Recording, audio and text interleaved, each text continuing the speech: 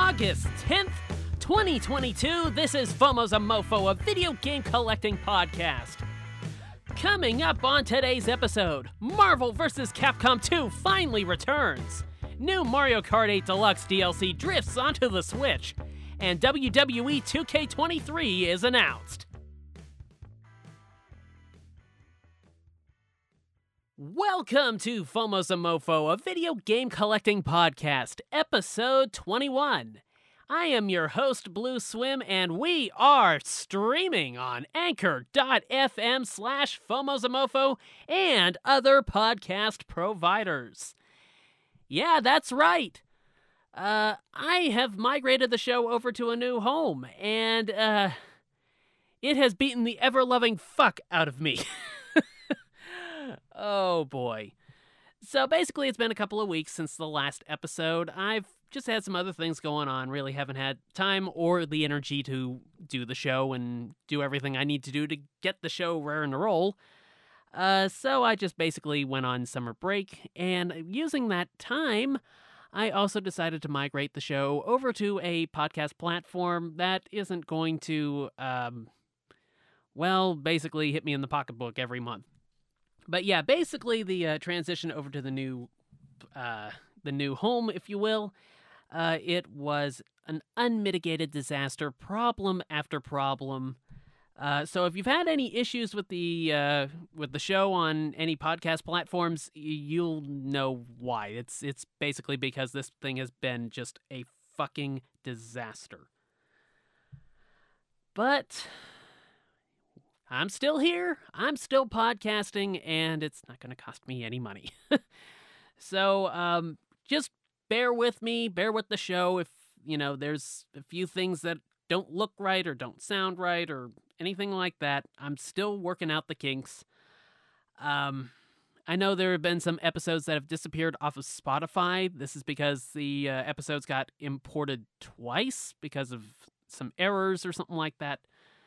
Gave me an error, then it actually went ahead with the importing. I don't know. Basically, Spotify kind of flagged it as spam because it was duplicate episodes, so I need to go through and remove the duplicates. So if you're looking for an old episode on Spotify and you can't find it, it's coming eventually. Just bear with me a bit. Let's get into the fun stuff, that being collecting news. And guess what? No ad break! Alright, we're already off to a good start. So, today, Nintendo dropped the Splatoon 3 Direct, and to be perfectly honest, it was about a half an hour long, and, if you're a hardcore Splatoon 2 player, you'll see stuff where it's like, oh, hey, that's different, that's unusual, oh, hey, I remember that thing, I use that thing, or that could be interesting. But generally speaking, it did not feel like there was all that much that just made me scream, oh, this is exactly why we're getting Splatoon 3. It's like there wasn't some gigantic leap forward in content or anything like that. It's more nuanced stuff. There's some newer Salmon Run modes and stuff like that. There's going to be new characters that do the stage rotation rundown and stuff like that. But, and there's going to be some new amiibos in, I can't remember if it was December or if it was just later this year, but those are going to be neat. They look pretty cool from what we've seen so far.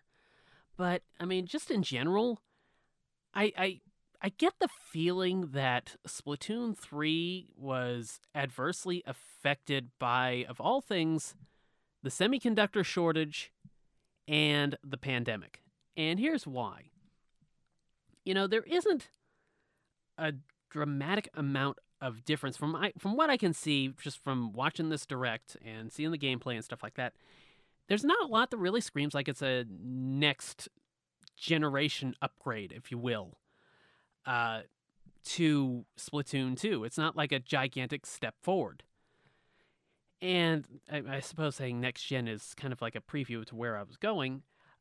Basically, I get the feeling this was supposed to be on the Switch 2 or the Switch Pro or however you want to call it before the pandemic hit and the semiconductor shortage hit, which, quite frankly, I think that threw off a lot of plans at Nintendo.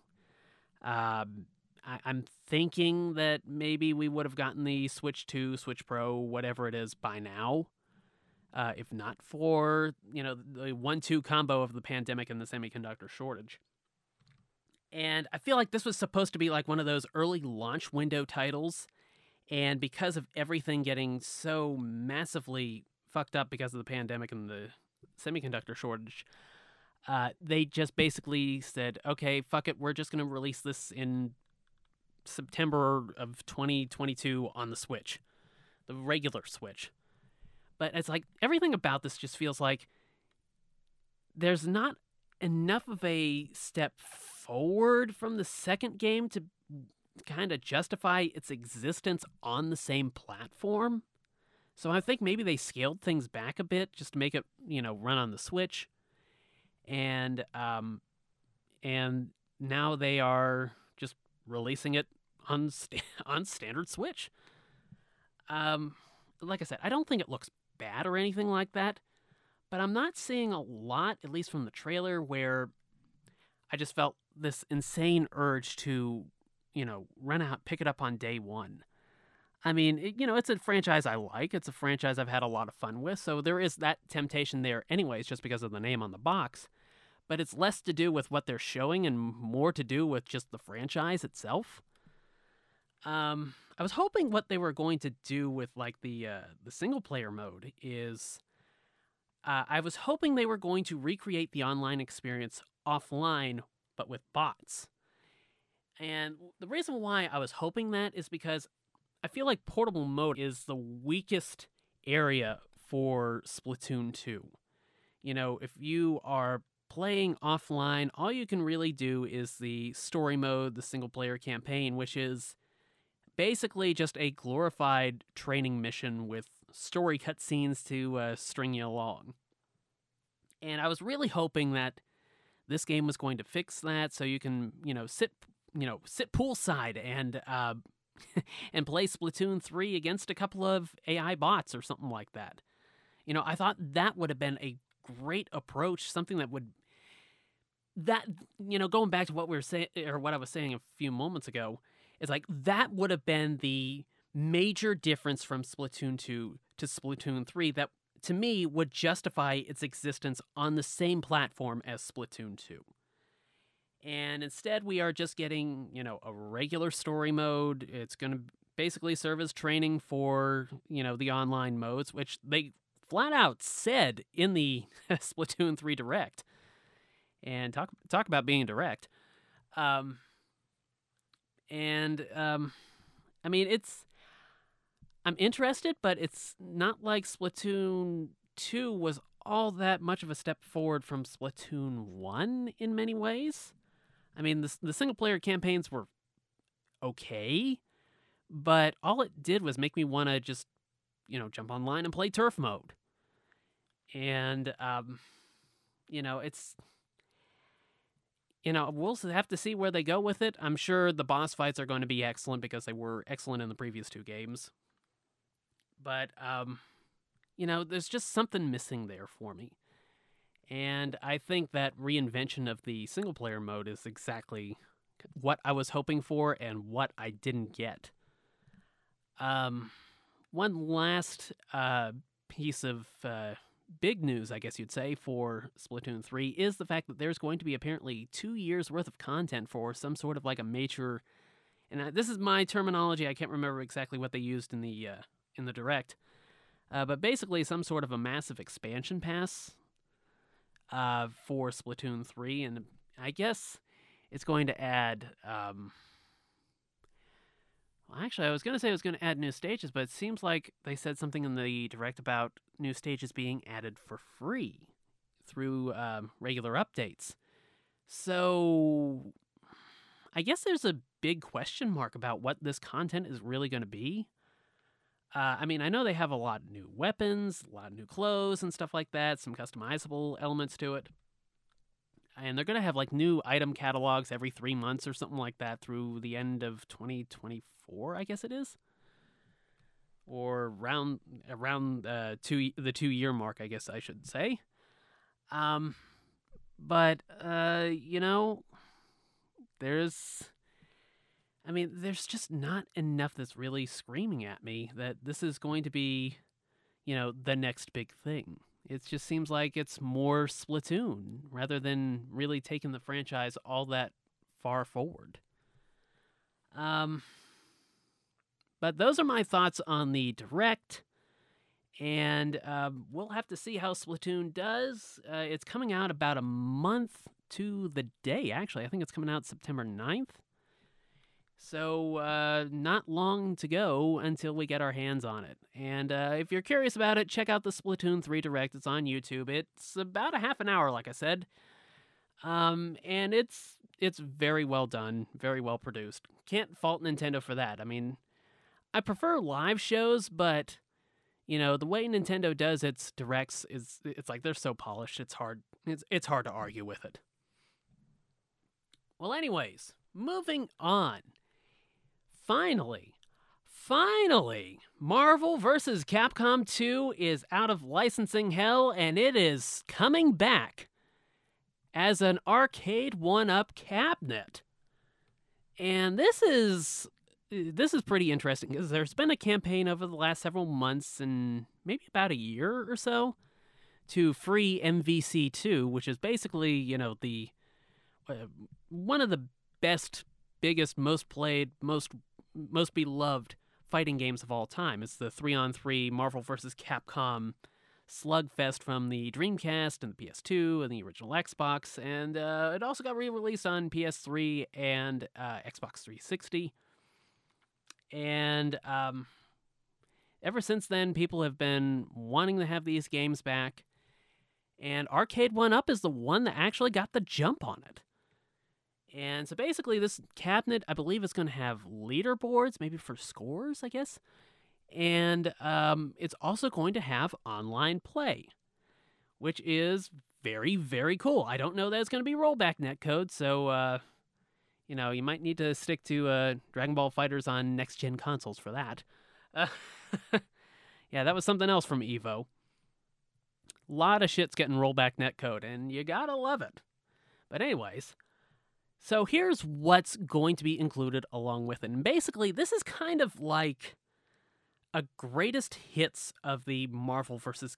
Capcom cabinets, the previous Marvel vs. Capcom cabinets, save for like the inclusion of like the Punisher and I can't remember what the other one was on the Marvel Superheroes one. But essentially, it is going to have the lineup of Marvel vs. Capcom 1, Marvel vs. Capcom 2, Marvel Superheroes vs. Street Fighter. That wasn't on the one that I have, the X-Men vs. Street Fighter cabinet. Marvel Superheroes, X-Men Children of the Atom, X-Men Mutant Apocalypse, and Marvel Superheroes in War of the Gems. So, that's a great, great lineup of Capcom fighting games. And I gotta tell you, every time I think I'm out of the Arcade 1-Up game, here they come to pull me back in. I don't know where the fuck I'm gonna put it, though. Of course, and we don't know about the price on this yet either, but the cabinet itself looks really nice. It has that red, green, and blue button layout. So it's snazzy looking, let me tell you. And people were not all that surprised to see that the MVC2 cabinet was coming from Arcade 1-Up, to be honest, because Gamefly, I believe it was, actually leaked the existence of it, as well as two other highly anticipated cabinets, I guess you'd say, or at the very least one highly anticipated cabinet, and the other is like, well, I'm surprised, but we'll take it. And that being NFL Blitz and Time Crisis. Sean, you need to make some room in your house. Basically, Gamefly apparently leaked the existence of these a few weeks ago, and MVC2 was on there as well. And I know NFL Blitz has been one of those like highly requested cabinets, but it's interesting because now they're starting to get into more of the 3D games. like Marvel vs. Capcom 2, that had 3D backgrounds, if I remember correctly. It was like 3D backgrounds with 2D sprites. And now with NFL Blitz, that was like fully 3D, if I recall correctly. And in Time Crisis, that's a light gun game. And of course, they did Terminator 2 as a light gun cabinet. And they've also done Big Buck Hunter, I guess it is. Not as much a fan of the hunting games. But yeah, apparently we are still waiting on confirmation for those because I haven't seen anything about it yet, and I figured the internet would have lost its shit over both of those. But definitely keep your eyes peeled for that because, I mean, like I said, apparently they leaked MVC2 getting a cabinet a few weeks early, and here's NFL Blitz and Time Crisis alongside of it, so where there's smoke, there's fire. Now, moving on. Apparently, there might not be too much more of a future for the relationship between limited run games and Best Buy. Josh Fairhurst, I believe, I can't remember if he's the owner. I mean, he's one of the high ups at Limited Run, obviously. I mean, it's in his Twitter handle, at Limited Run Josh. He basically said in this reply about I want to say it's the Blood Rain revamped physical releases.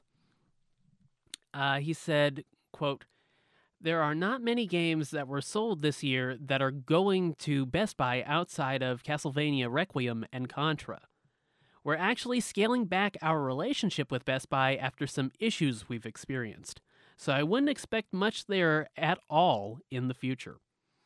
Or in future, I should say. I added the in there, so maybe I'm just correcting his grammar. So, but that's kind of a disappointment because, Best Buy has really, given some new life to some of the hopes and dreams of people who missed out on the 1 month pre-order windows on some games. Oh God, it's hard to keep up with all the limited run stuff, but apparently it's apparently winding down. So I hope, because they're also doing the distribution for TMNT Shredder's Revenge, that maybe this is going to open them up for working with more retailers. I'd love to see their games in, places like Walmart and stuff like that. This is kind of one of those time will tell things, but I know Limited Run just dropped a bunch of games on Best Buy. As a matter of fact, I'll be talking about 2 of them when we get to pickups. But that's kind of disappointing because they've been a great way to pick up some of the Limited Run titles I missed out on just because, didn't have the opportunity or didn't have the funds when the windows were open. The pre-order windows, I should say. But, oh well. We'll just have to see what happens in the future. Now, moving on to one of my favorite forms of entertainment, that being pro wrestling. We have the confirmation, or rather the announcement, of WWE 2K23. And basically, that's about all we have, is the announcement of 2K23, because we don't have any other details on it at this point. But it's coming, so that's a good sign, because as some of you may remember from the wrestling episode I did, I talked about 2K having to flat out cancel 2K21, WWE 2K21, I should say, due to there being just a massive amount of glitches and stuff like that with 2K20 the year before that. And 2K22 has essentially saved the WWE 2K franchise from, I guess, departing and ending up in the hands of EA. Apparently there were some talks about that prior to the release of 2K22. And so that's a good sign. Things are on the mend, and I haven't played 2K22 yet. I need to get around to correcting that, to be honest. Well, One thing you might not be able to play when it comes to WWE 2K is some of the games from yesteryear, because 2K has quietly delisted digitally WWE 2K 2017, 2K18, 2K19, and 2K20 from PSN, the Xbox Store, Steam, and in the case of 2K18, the Switch eShop. So this does not affect like 2K Battlegrounds. So there is still a WWE game on the Switch. It's just not mind-blowing, I guess you'd say. So yeah, if you've missed out on any of those games, you are going to have to go the physical route. And I guess in the case of Steam, you are completely shit out of luck, because I don't know that they sold physical copies of the PC version. Well, shit. So I'm not sure if they delisted any of the DLC for these games or not. I forgot to check on that. But if the games themselves are gone, odds are the DLC probably is too, if I had to guess. So, well, it had a good run, let me tell you. I really enjoyed 2K17 and 2K19. Those were really good games. Now, moving on, we have news on yet another wrestling game, that being AEW Fight Forever. And apparently it is coming in 2022. And we have confirmed consoles for it, including the PS5, the Xbox Series, the PS4, the Xbox One, Nintendo Switch, there is going to be a Switch version, and PC. And if you aren't getting nostalgic yet over this title developed by Yuke's, it is going to be distributed by THQ Nordic. Gotta love it. And they showed off some new screenshots and some more of the roster. I believe CM Punk got confirmed, Jade Cargill, and surprisingly, Tokyo Joshi Pro Wrestling's Yuka Sakazaki! And immediately, I had two reactions. Hot damn, Yuka's in this, and holy shit, does that open the door for more Tokyo Joshi Pro Wrestling Joshi? Could that fucking mean Maki Ito is gonna be in this? Is it possible? Oh, man. So, obviously, I get very excited when it comes to Japanese pro wrestling in the United States, because there's not a lot to really cheer about. But, some more details were shown off for the game. It's going to have like a story mode of sorts, and it's actually going to have mini games like baseball in the Stadium Stampede mode type thing. It's like some weird arcade baseball game, and I mean, they showed like a litany of these different mini games, and I forgot to make a list of all of them. This is the baseball one that really stuck out to me.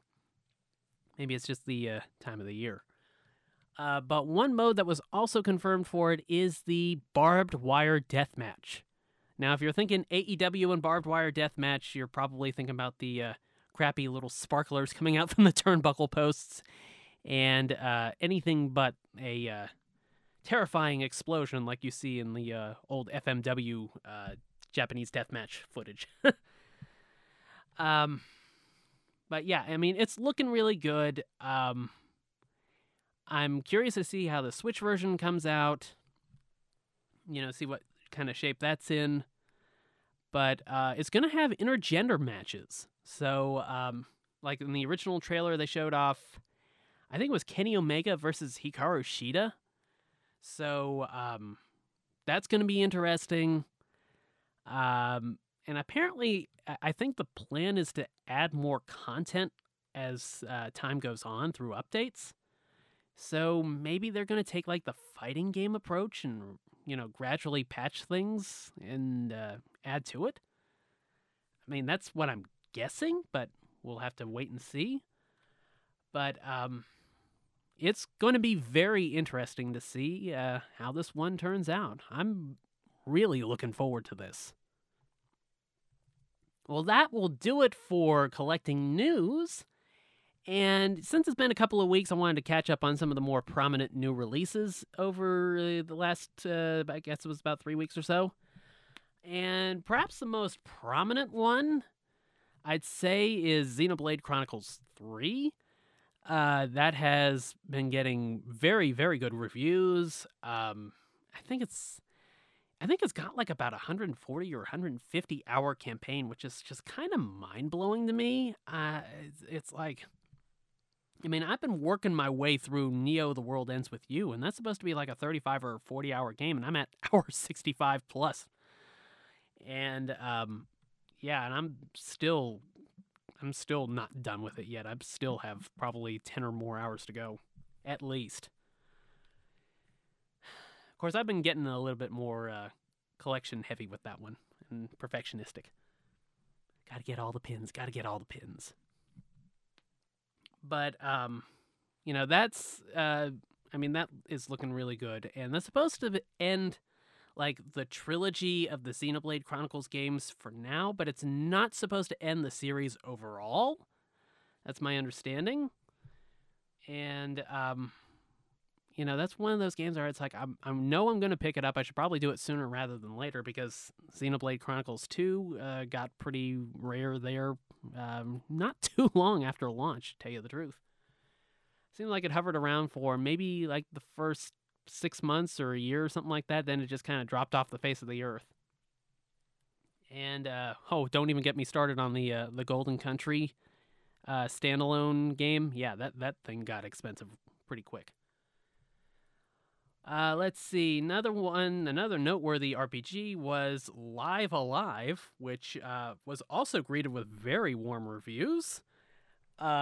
That has like several, I think it's like 8 different mini stories that tie together, and it like goes like all the way I'm trying to think of the best way to describe this. It's like goes all the way through like several centuries. Like it goes from like the Wild West all the way up to like the future, like space traveling future type stuff.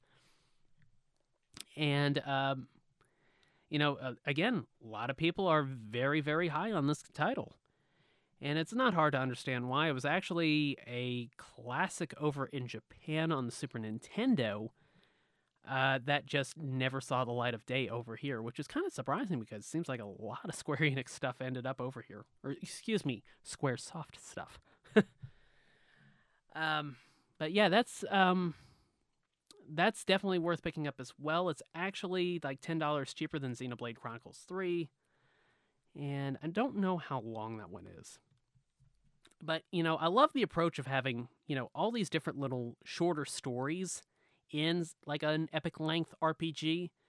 It's like I said, I've been playing Neo: The World Ends with You, and it's like the game is separated into days. So it's like chapters in the game, but it's more like episodes of an anime where it's like, oh, you're playing this like shorter, maybe 2 or 3 hour section of the game, and then you can finish that up, and then you're on to the next day and the next mission and stuff like that. So it's like there's kind of like good dividers between each section of the game. And I think that approach is like severely underrated.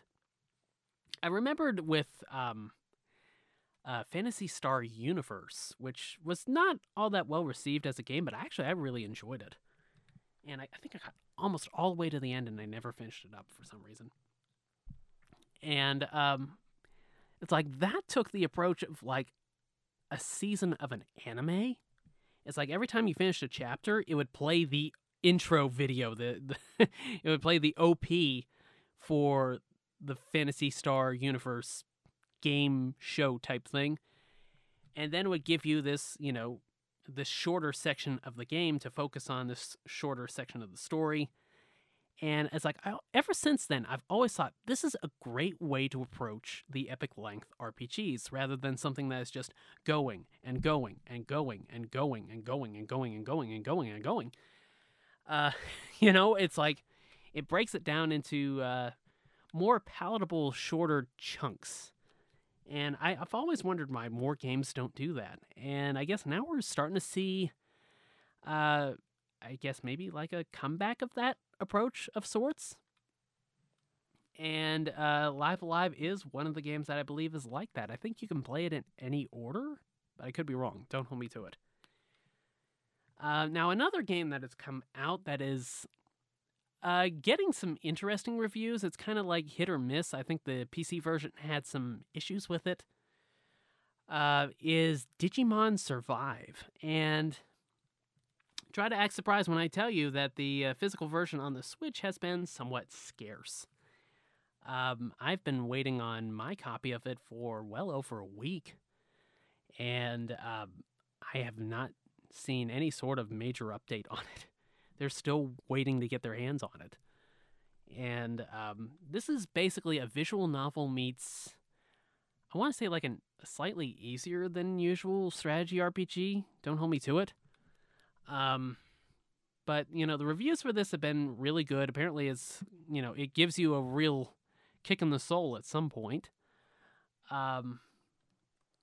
But, I've heard, largely good things about it. You might need to be careful about listening to certain conversations before you listen to others or something like that, because I've heard some people say that, they talk to this one person and then they're talking about stuff that the characters would not know until you talk to another character over here or something like that. I don't know. I haven't played it yet, so I don't know exactly what they're talking about. So that's a little disappointing, but it's stuff that can be patched.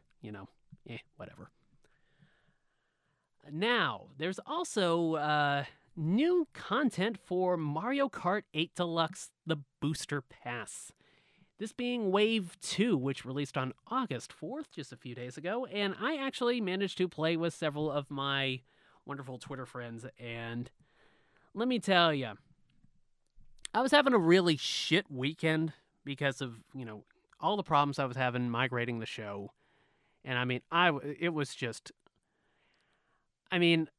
I've always had a little bit of a spicy temper, but man, I was in rare form, trying to migrate the show. So I really needed to have a good experience, a good night of fun, and leave it to a bunch of my Twitter friends and Mario Kart 8 Deluxe to completely salvage my weekend. And I was even playing with a friend of mine, Digo, at Digo64 on Twitter. I was playing with him and his 7-year-old daughter, and she kicked both of our asses. Let me tell you, it was a lot of fun. The new courses are really good. You have you have 2 new cups, the Turn-Up Cup and the Propeller Cup.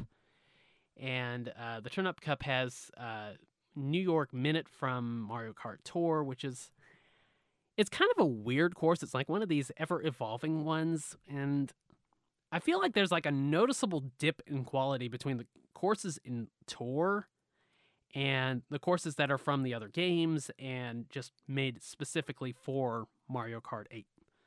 It's like there's just such a difference there in the overall quality. But, that course kind of slowly won me over a bit.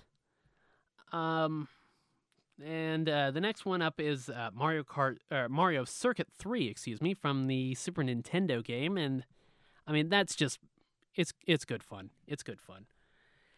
And, next up is Calamari Desert. I'm surprised they don't call it Calamario Desert. Even as a kid, I thought, why aren't they calling it Calamario Desert? Anyways. And they've made some crazy changes to that because on lap 2, this ramp kind of sprouts out of the ground near the second railroad crossing, and it shifts off to the left, and the second lap basically takes place on the railroad tracks, and the trains coming at you repeatedly and stuff like that. So it's pretty neat. The purist in me is like, that's not how it's supposed to be. But at the same point, it's also a fun experience because, let's be honest here, everybody that played that course, they rode around on the railroad tracks. So you might as well incorporate it. And the last up for the Turn-Up Cup was Waluigi Pinball from the DS, and that's really, really good too. Then for the Propeller Cup, they added the Sydney Sprint from Mario Kart Tour, which is actually, that's one tour course that I actually like. That's really good. Paris isn't bad either. Tokyo's okay too, but I prefer Paris of the two. which is ironic because I actually prefer Tokyo if I had to choose between the two. But the Sydney Sprint, that's, beautiful, bright, blue sky, water, because it's seaside, because Sydney's, on the water. Great course. They also added Snowland from Toadstool Tour, was it? No, that was Mario Golf. Whatever the GBA one was. They added that. They added Mushroom Gorge, which I think was from the Wii. Don't hold me to that. And then last was Sky High Sunday, and I'm kind of uncertain where that one comes from. I'm not sure if that's an entirely original course or if I just didn't play the game it came from. So, there's a couple of Mario Kart games in there that I really didn't play all that much. It's like right around Double Dash through, I guess, Mario Kart DS or Mario Kart 7, where it's like that's around the time my Mario Kart interest kind of started coming back a bit. But I really didn't spend much time with the Wii version, so if that's from that, forgive me. I try to know all this stuff, and sometimes I don't. That will pretty much do it for new releases, so it's time for me to talk about some of the pickups that I had over the last few days or weeks or whatever, and I'm just basically going to subject you to two. And the first of which is the Castlevania Anniversary Collection. Now, remember I told you about titles from Best Buy from Limited Run, and basically this is one of them. This is kind of like your last non-eBay option for getting the Castlevania Anniversary Collection. So if you've been thinking about whether or not you want to get the physical copy of this, it's now or never, basically. And, of course, I really didn't spend much time with this one, but it's, what I've played of it is excellent. The games included are, like, all-time greats. I want to say it's like Castlevania 1, 2, 3, Super Castlevania 4, Kid Dracula, and several others. I forgot to make the list of it, but basically, if you haven't already bought the game for, like, $5 digitally when it's been on sale numerous times, now's probably the opportunity to grab a physical copy, and that way you will have it forever. And the other title, and this is another one I really didn't have, I didn't really spend too much time with, yet at least, is Ruby Grim Eclipse Definitive Edition. And this is, again, another limited run Best Buy title. And my understanding is that this started out as a fan game, and then Rooster Teeth were like, okay, you know what? We'll give you the license on this. We'll kind of fund it a little bit more so you can do more with it. And it basically ended up getting a release on previous generation consoles, like PS4, I think. I think it was PS4. And I think it released on Steam as well and stuff like that. And the game makes an interesting first impression.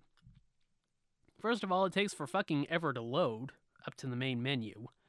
We're talking I'm sitting there for, it felt like a minute or two, waiting for the game to load. It might have been a minute or two. I didn't time it or anything, but it felt like it. And then it just, pops up the main menu. It's kind of a no-frills, it does kind of reek of a fan game kind of main menu. It's got the world in the background, the stage in the background. And then when you start the story, basically you pick your character, you pick your stage and difficulty level, and then you hit the start button, and I guess it loads up for a moment or two, and then it just drops you right into the game. And that's it. And occasionally you get like an audio-only cutscene, but as far as I can tell, no tutorial, no opening cutscene to explain what the fuck is going on with the story, nothing. You just wander around and you figure out what button does which, and you beat the crap out of vases that are, like, gigantic, and then you occasionally fight some Grimm, the monsters from Ruby. And that's basically it. It's about as... It's about as close to glorified fan game as it gets, I guess you'd say, while still being a major retail product because it's in Best Buy, for God's sake. I mean, that's basically been my pickups lately as far as games go. It's been a relatively subdued couple of weeks, I guess you'd say, for video game pickups. But I guess that is going to do it for both my pickups and impressions, and for this episode of FOMO's a Mofo. And I would like to thank you for listening to the show. Please be sure to subscribe to the show on your favorite podcasting platforms of choice. We are now on anchor.fm/FOMOSAMOFO, and you can subscribe there. And if you are currently subscribed on some other platform, hopefully if I did everything right, you're not going to notice anything at all. There's not going to be any sort of difference for you. You won't have to resubscribe or anything. Hopefully. Keep your fingers crossed. But you can also find the show on Apple Podcasts, Amazon Music, Audible, iHeartRadio Podcasts, Google Podcasts, Spotify, Spreaker, Deezer, Podcast Addict, Podchaser, CastBox, and GeoSavan. And if you're so inclined, please be sure to leave the show a 5-star review on Apple Podcasts and follow the show on anchor.fm. You can follow FOMO's a Mofo on Twitter at FOMO's a Mofo, and I will keep you up to date with as many news stories as I can come across. Well, that'll do it for the show, everybody. Have a great week, and happy collecting, everyone. Peace.